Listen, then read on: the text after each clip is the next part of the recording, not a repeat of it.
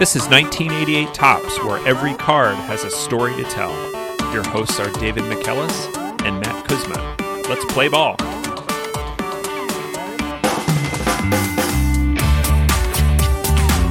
Welcome back to 1988 Topps. David, what's our card for this week?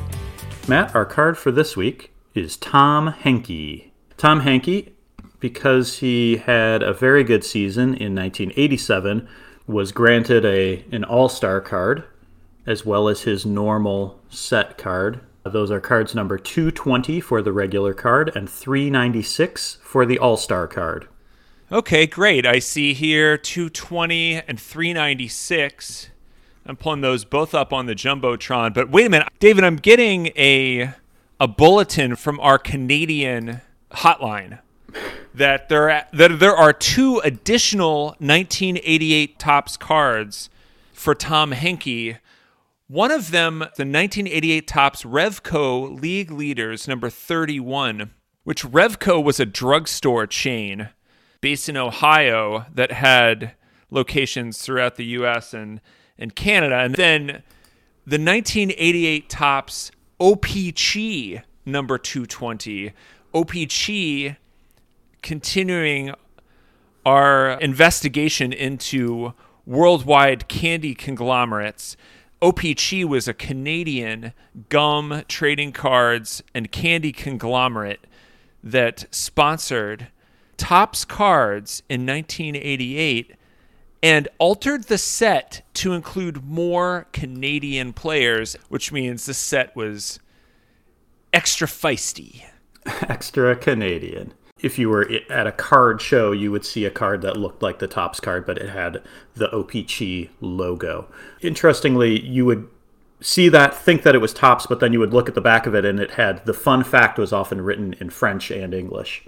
So I love it, love Canada, and this is, I think, our first Blue Jays card. So why did we choose Tom Henke, beside it being the first Blue Jay and beside him being an all-star? I think he is also our first closer. I don't think we have talked about any closers yet. I was a little bit worried about how we would do this because you don't have a ton of memorable games with a closer.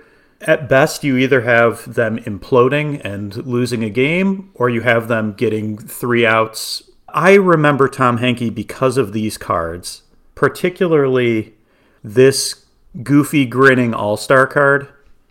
I mean, he is a large man. He's 6'5", but they made him look like he has multiple chins. They did a disservice to Tom Henke. Let's pull up this card. I agree. Tom Henke in the All-Star card 396, he's smiling, and then, his face is creased like the Joker.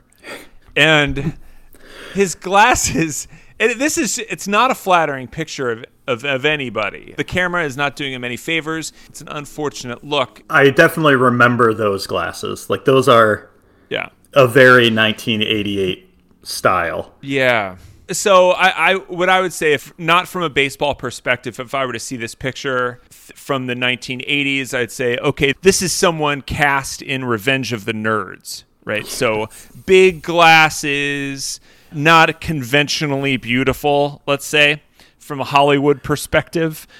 Yeah, he looks like maybe a high school baseball coach. Or shop teacher. But David, you've got listed here a big reason that I was excited to do the show today is that I saw this YouTube video of Tom Henke as a sex symbol. You said sex symbol ? And so I can't wait for us to talk about that, about Tom Henke and in Canadian pop culture as a sex symbol. Yes, so not only a sex symbol, as a Aqua Velva pitchman. Yeah. There's also a popular song in Blue Jays lore about Tom Henke. And looking at this man, I'm sure that you are intimidated. His nickname was Terminator. From that picture, he looks big, but he also looks friendly. And I think I also learned from looking into Tom that he does seem kind of like a big teddy bear. I like Tom Henke. He's one of my favorites right now. Excellent. Well, to lay out the show for today, we'll do a little more background on Tom Henke. We're going to talk about closers in general, as you mentioned, since this is our first closer. We're also going to have an RBI baseball segment with Brian, since Tom Henke is part of the game. So let's sex it up here by going to the front of the card of 220, because we've talked about the front of 396, the All-Star card, but 220, Tom Henke, tall drink of water, really just looks like a tall high school kid. Yeah, still wearing the big glasses. Big glasses, empty stadium. But let's go to the Aqua Velva. Aqua Velva aftershave. No fancy perfumes, no fancy prices. Just a cool, refreshing fragrance that makes a man feel like a man. Great game, Terminator. There's something about an Aqua Velva man. From looking at these cards, Matt, would you say we need to get that guy in this pitch for aftershave, and we got to make him shirtless? I think that 1980s folks who were into guys would have loved Tom Henke. He's an unassuming, down home, normal guy. And the thought of him being shirtless and him being topless in the locker room, I think was going to drive ladies wild. So if you're listening on the podcast and you haven't clicked through to watch the video, I encourage you to do so. Tom Henke does not the best looking guy, but then he gets into the locker room, he's got his shirt off, he puts on the Aqua Velva, and then is mobbed by babes outside of the clubhouse. And it's convincing to me, David. It is. Convincing. I think that it's maybe more convincing because they did not let Tom talk.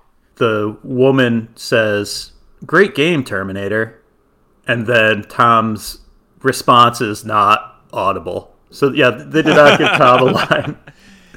Sorry, Tom, but they just needed him for his looks. I think we've captured the Wrap it up. I think we've captured the essence, the manly essence of Tom Henke. I think pretty quickly we can get through some of the rest of the background of Tom Henke. He's from Taos, Missouri. I've heard of Taos, New Mexico, never heard of Taos, Missouri. A very small town. He grew up in a big family. He had 10 siblings. Tom's a family man, and being close to his family was important. His dad would sit on a bucket and catch his pitches as he was a kid. And he described lovingly his family relationships with his parents. He went to a junior college that was also in Missouri, not very far from his home. But his coach said that he would struggle to get Tom to come to campus. Tom told him he would be there in the fall, and then he didn't show up until January. But, you have this 6'5" guy from rural Missouri going to another rural town to go to community college. In college, he also met his wife while she was working at McDonald's. She also went to the same junior college. She was a volleyball player. She was in one of his classes, and he credits her with helping him get through the big leagues as kind of a moral and psychological support for him to kind of push him through. He went to this pro tryout. He impressed. He was 6'5", could throw a 95-mile-an-hour fastball. Of course, the pro scouts are going to eat that up. He was drafted in the 20th round in 1979, drafted again in January of 80, and then drafted a third time by the Rangers in the 4th round, and he finally signed in 1980 with the Texas Rangers. So he's drafted by the Rangers and starts in the minor leagues in Oklahoma City, and we'll put this picture in the show notes. We've got a lot of great Tom Henke graphics here in the show this week, but here's Thomas Henke for the Oklahoma City 89ers. This OKC hat's phenomenal. If you remember the Pillbox Pirates hat, the very cylindrical top, this one is a blue hat with OKC written in the front of it and white piping around it. It's a very high hat, and Tom with his big glasses and this big hat, it's a very goofy look. He ends up getting his first call up to the Rangers in 82, plays in a handful of games that season. He pitched in 15 2/3 innings and only gave up 2 runs. Right? So he had an ERA for that first season of 1.15. And in 83, the same thing, only a handful of games with a 3.38 ERA. So as a reliever, he's getting a good number of strikeouts and, having some good appearances in his early seasons. Yes, and he did that for 3 seasons, bouncing back and forth between AAA and the majors. And by 1984, kind of became a more regular player for the Rangers, but had a rough year, a 6.35 ERA in 84. It was unclear how the Rangers planned to use him. I guess this leads to the fun fact and how he left the Rangers. So that this way to the clubhouse is that Tom was selected by the Blue Jays from the Rangers in compensation pool draft. January 24th, 1985, selection awarded for loss of free agent Clifford Johnson to Rangers. This is a very complicated fun fact. If a team lost a free agent, they could select from a list of available players from the team who picked up that free agent. So what ended up happening here is you have Clifford Johnson was picked up as a free agent by the Rangers. The Rangers leave a certain number of players unprotected, and the Blue Jays pick them up. Tom was one of those unprotected players. Normally what ends up happening is the team who gets the free agent probably gets the better end of that deal because they've signed a big name. The other team has picked some scrubs to throw on the unprotected list. Here you have them throw a 26-year-old Tom Henke with a little bit of major league experience. And turns out that the Blue Jays got the better of that. One, because Clifford Johnson was traded back to the Blue Jays the next year. So they got Clifford Johnson back, and they got Tom Henke, the best closer in the history of the Toronto Blue Jays. So Tom gets traded to the Blue Jays and started in AAA Syracuse, which leads us to fun fact number 2 from the card, which is that Tom had a 0.88 ERA and led the International League with 18 saves at Syracuse in 1985 and was selected Pitcher of the Year. Fantastic fun fact. I feel like that's very fun. Yes, and it leads to his nickname, the Terminator.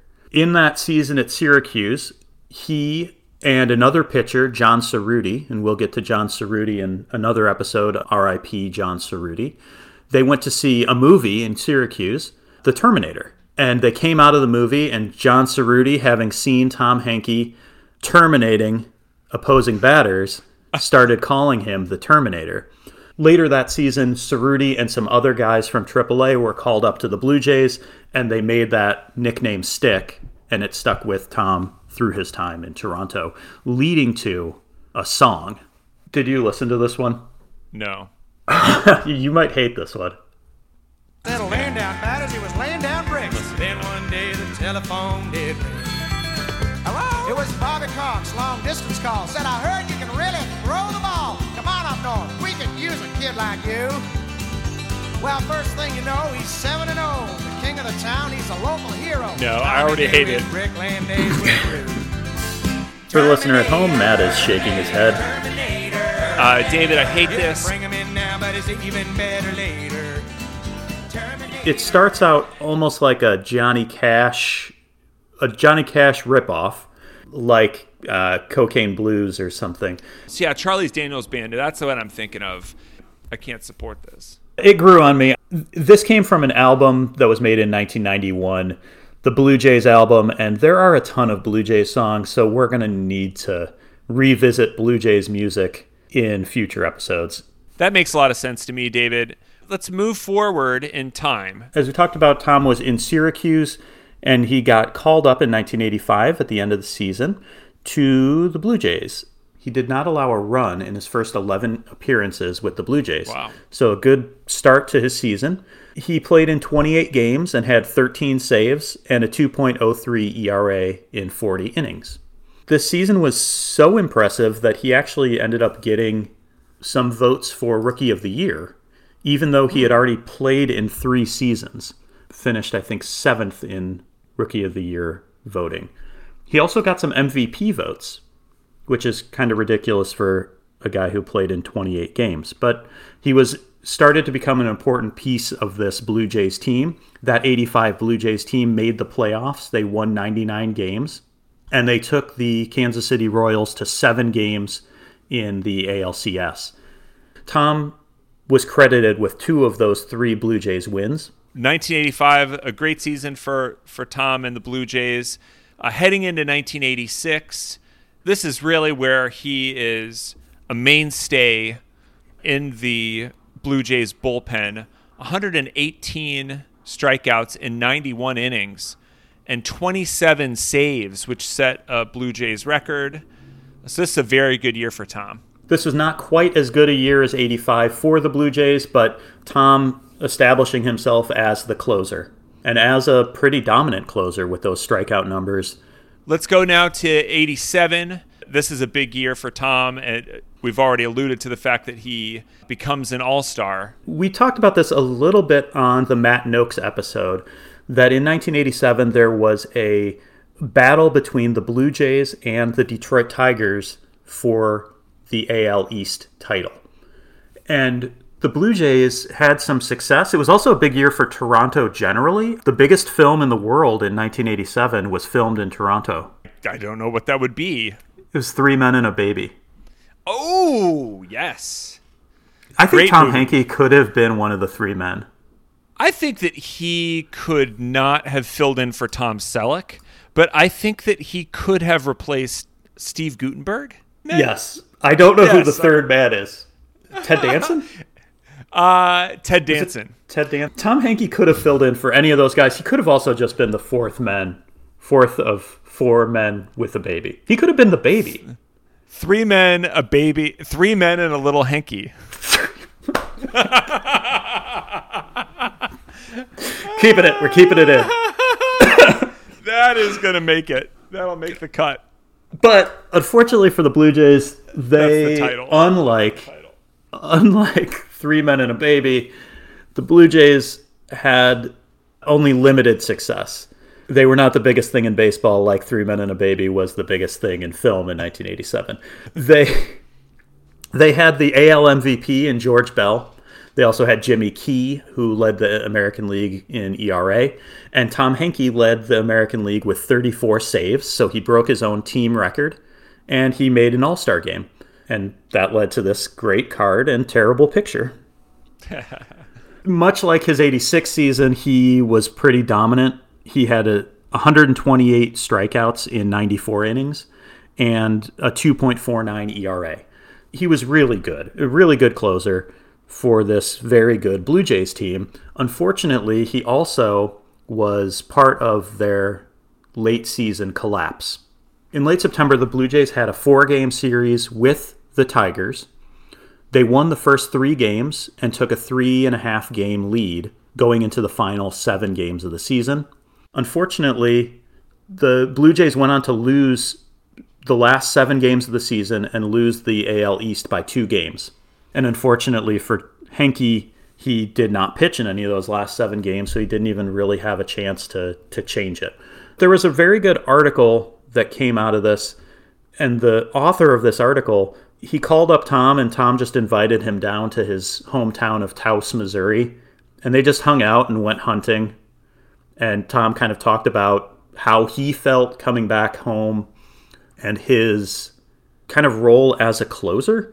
You can't have thin skin or else you will blow a lot of games. And knowing that the best closers are successful 9 out of 10 times, but you're going to fail 1 out of 10 times. It was an interesting insight into Tom Henke, and it gave me a lot of respect for Tom Henke. I ended up liking him a lot after my research in this episode. So, David, 87, not the greatest season for the Blue Jays, but with that all-star nod, Henke has a chance to enter the pantheon of greats, which is he has a chance to be included in RBI baseball. We will go to the RBI corner with Brian.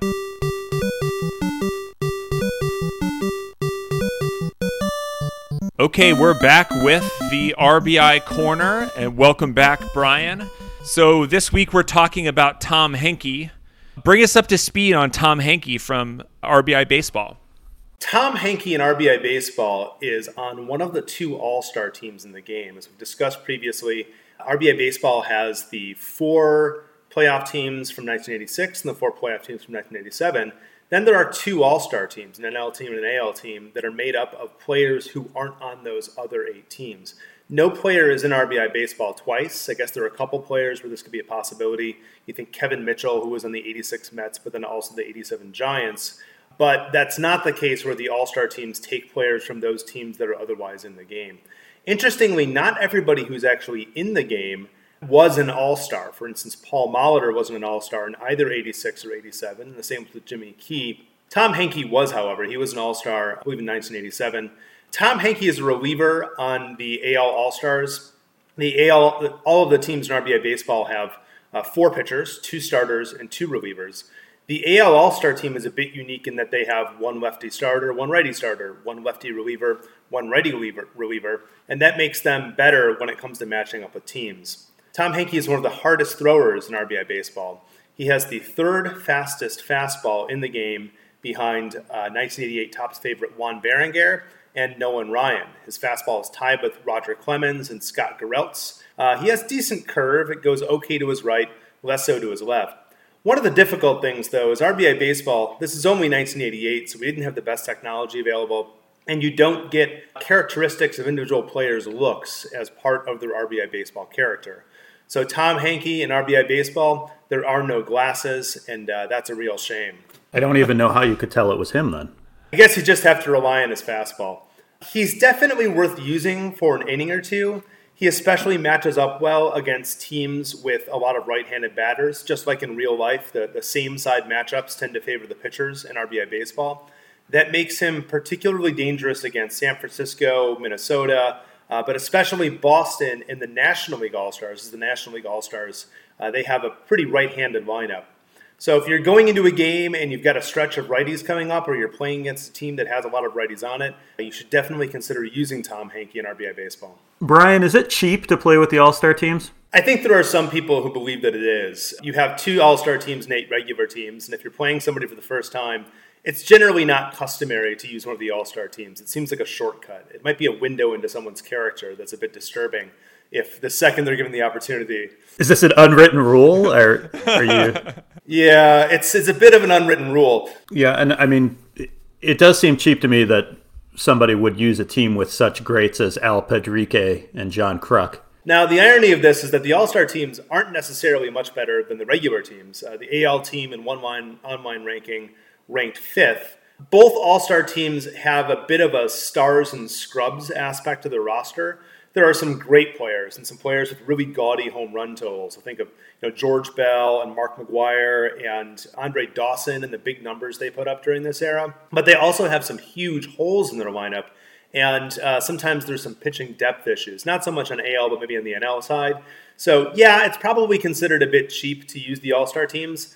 On the other team, if someone does it, maybe the joke is on them if you're playing with a team like Detroit or Boston.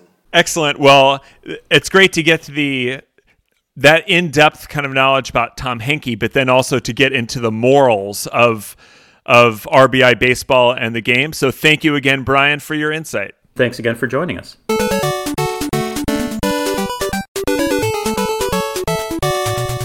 Okay, David, so we saw Henke as a top closer in RBI baseball. Why don't we run through the rest of his career and his role as a closer? The Blue Jays remained pretty competitive for the rest of Tom's time in Toronto. He stayed there until 1992 as their closer. They made the playoffs in 1989 and 1991, and Tom was still their closer and still a consistent closer. By the time 1992 came around, Tom was in the last year of his contract. There were some guys still around from the earlier 87 team. Jimmy Key, Dave Stieb were still there, and a few position players were left on the team.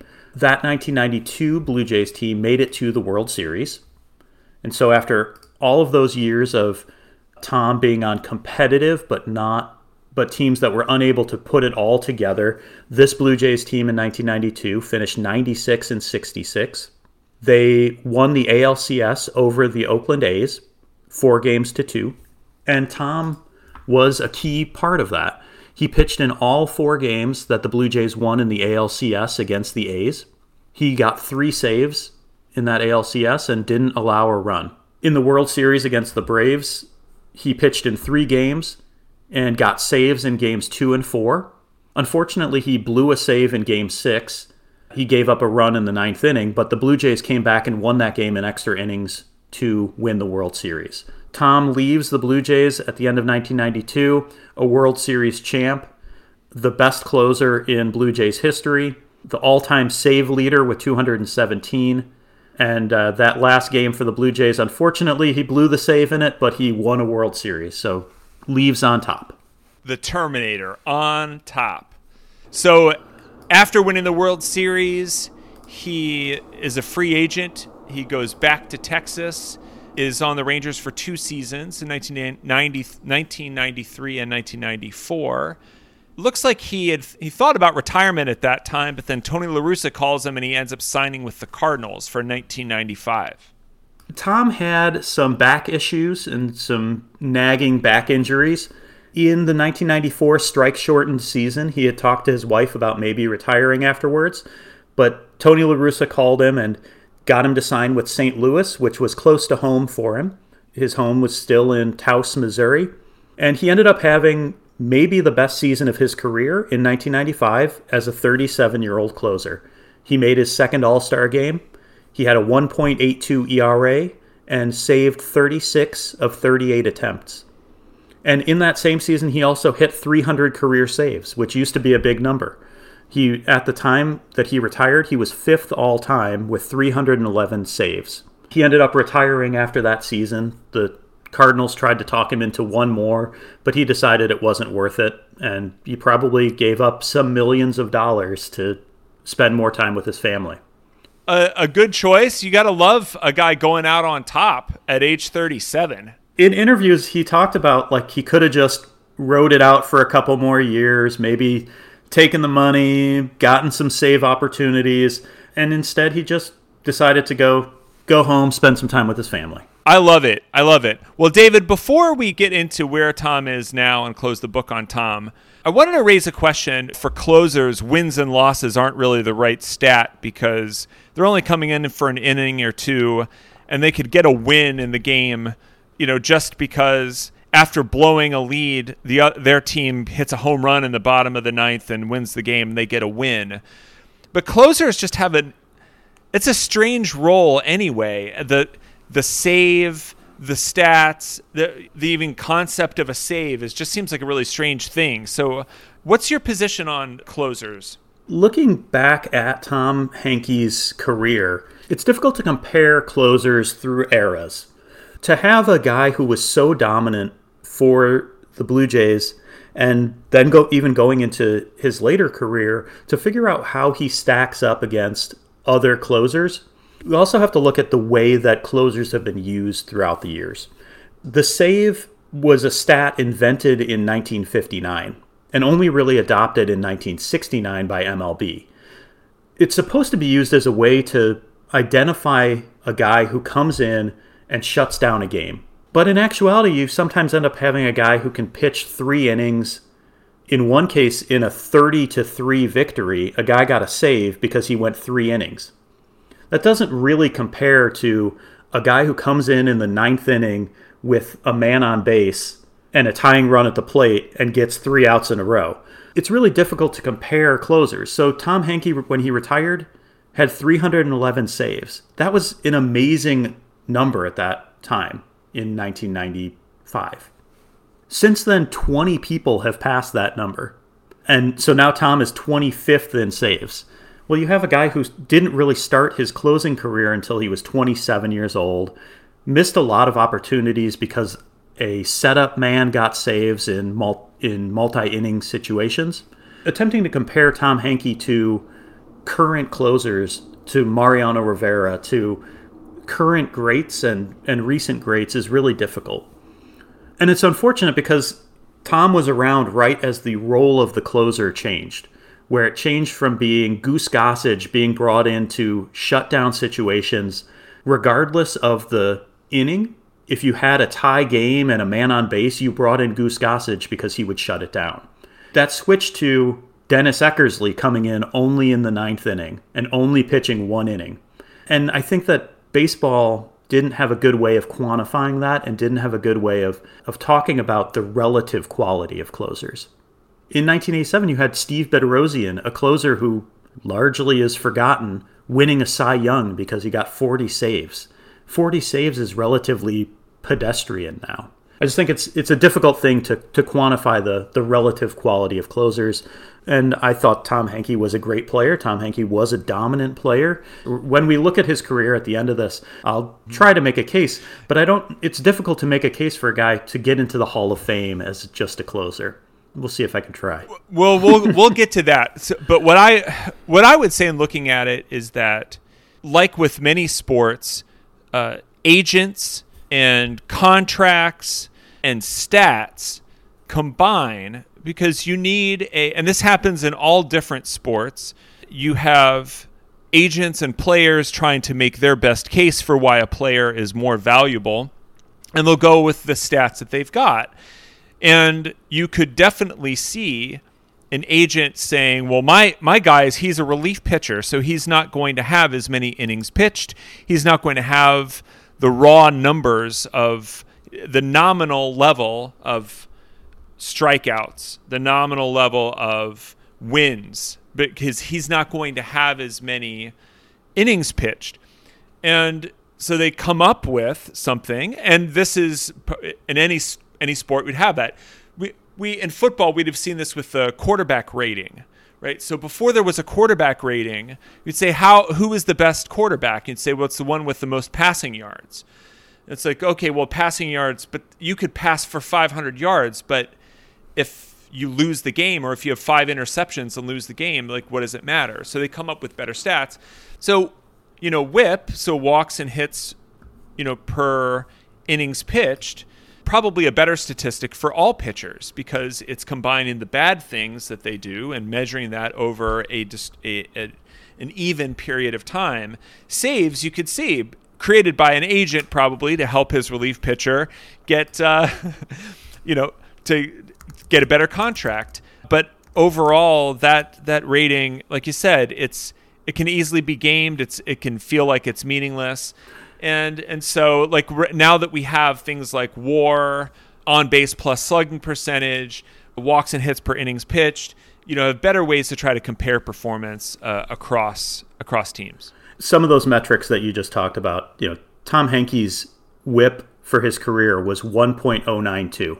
Yeah, it's pretty good. And he had multiple seasons where it was below 1. Yeah, because so anybody, if you watch baseball and say, well, what's WHIP? What does that mean? It's well, on average, each inning, how many walks and hits does he give up? Less than 1? You're like, oh man. Well, yeah, if you only get 1 walk or hit in an inning, it's almost impossible to score a run. So, boy, that's pretty good as a pitcher. That's a good inning if you only give up one of those 2 things. Unless it's a home run, they didn't score. Tom Henke's legacy is that he was the best closer in Blue Jays history. He was probably the second best closer of the 1980s after Dennis Eckersley. His strikeouts per 9 innings were better than Nolan Ryan. In his time with the Blue Jays, he struck out 10.3 batters per 9 innings. For his career, it was over 9 per 9 innings, so over 1 strikeout per inning. He was dominant. In wins above replacement, during his Blue Jays career, Tom Henke ranked 50th among pitchers by WAR. The other 49 players ahead of him all pitched more innings than he did. So you have a guy who, like, by some modern metrics, but when you get into those cumulative statistics, it's more difficult to make the argument for him to be in the Hall of Fame, even though we can recognize that he was a great. So let's talk about the Hall of Fame. He made it into the Canadian Hall of Fame. Yeah, so he's yet another Hall of Famer in the 1988 Topps podcast, correct? That is correct. I think that we've only talked about Bert Blyleven as far as Cooperstown, but the Canadian Hall of Fame, we have had a couple, and Tom Henke is in the Canadian Baseball Hall of Fame. Unfortunately, the saves are a watered-down stat that isn't necessarily reflective of Hall of Fame standards right now, and because the role of the closer has changed so much, it makes Tom's statistics look a little bit more pedestrian. I think that he should be considered one of the great relief pitchers of all time. I think that wraps him up. I mean, I think that wraps up the stats and wraps up the career. So where is Tom Henke now? After his retirement, Tom went back to living in Taos, Missouri. He's still married to his wife, Kathy, who he met at McDonald's in college. They had 4 children. Tom spends a lot of his time raising money for something called the Special Learning Center. He was also at one point on the board of directors for the Missouri Department of Mental Health. This is related to one of his daughters, Amanda, was born with Down syndrome. And this led him to helping out at the Special Learning Center. And so he spends a lot of time with his family and helping Amanda, who is now an adult. But still, he has a connection with the Special Learning Center. He does the Tom Henke Golf Classic and gets baseball stars and baseball luminaries and other sports figures to come to this golf classic, and raises money for the Special Learning Center, which offers early intervention for children with developmental disabilities. Yeah, we'll include a link to this. With some of these folks, when I'm Googling around, I'm always expecting to turn a corner and then we end up in Lenny Dykstra territory. and with Tom Henke, it was like I turned a corner and found a picture of Tom getting hugs from children with developmental disabilities because of the help that Tom has given to these kids.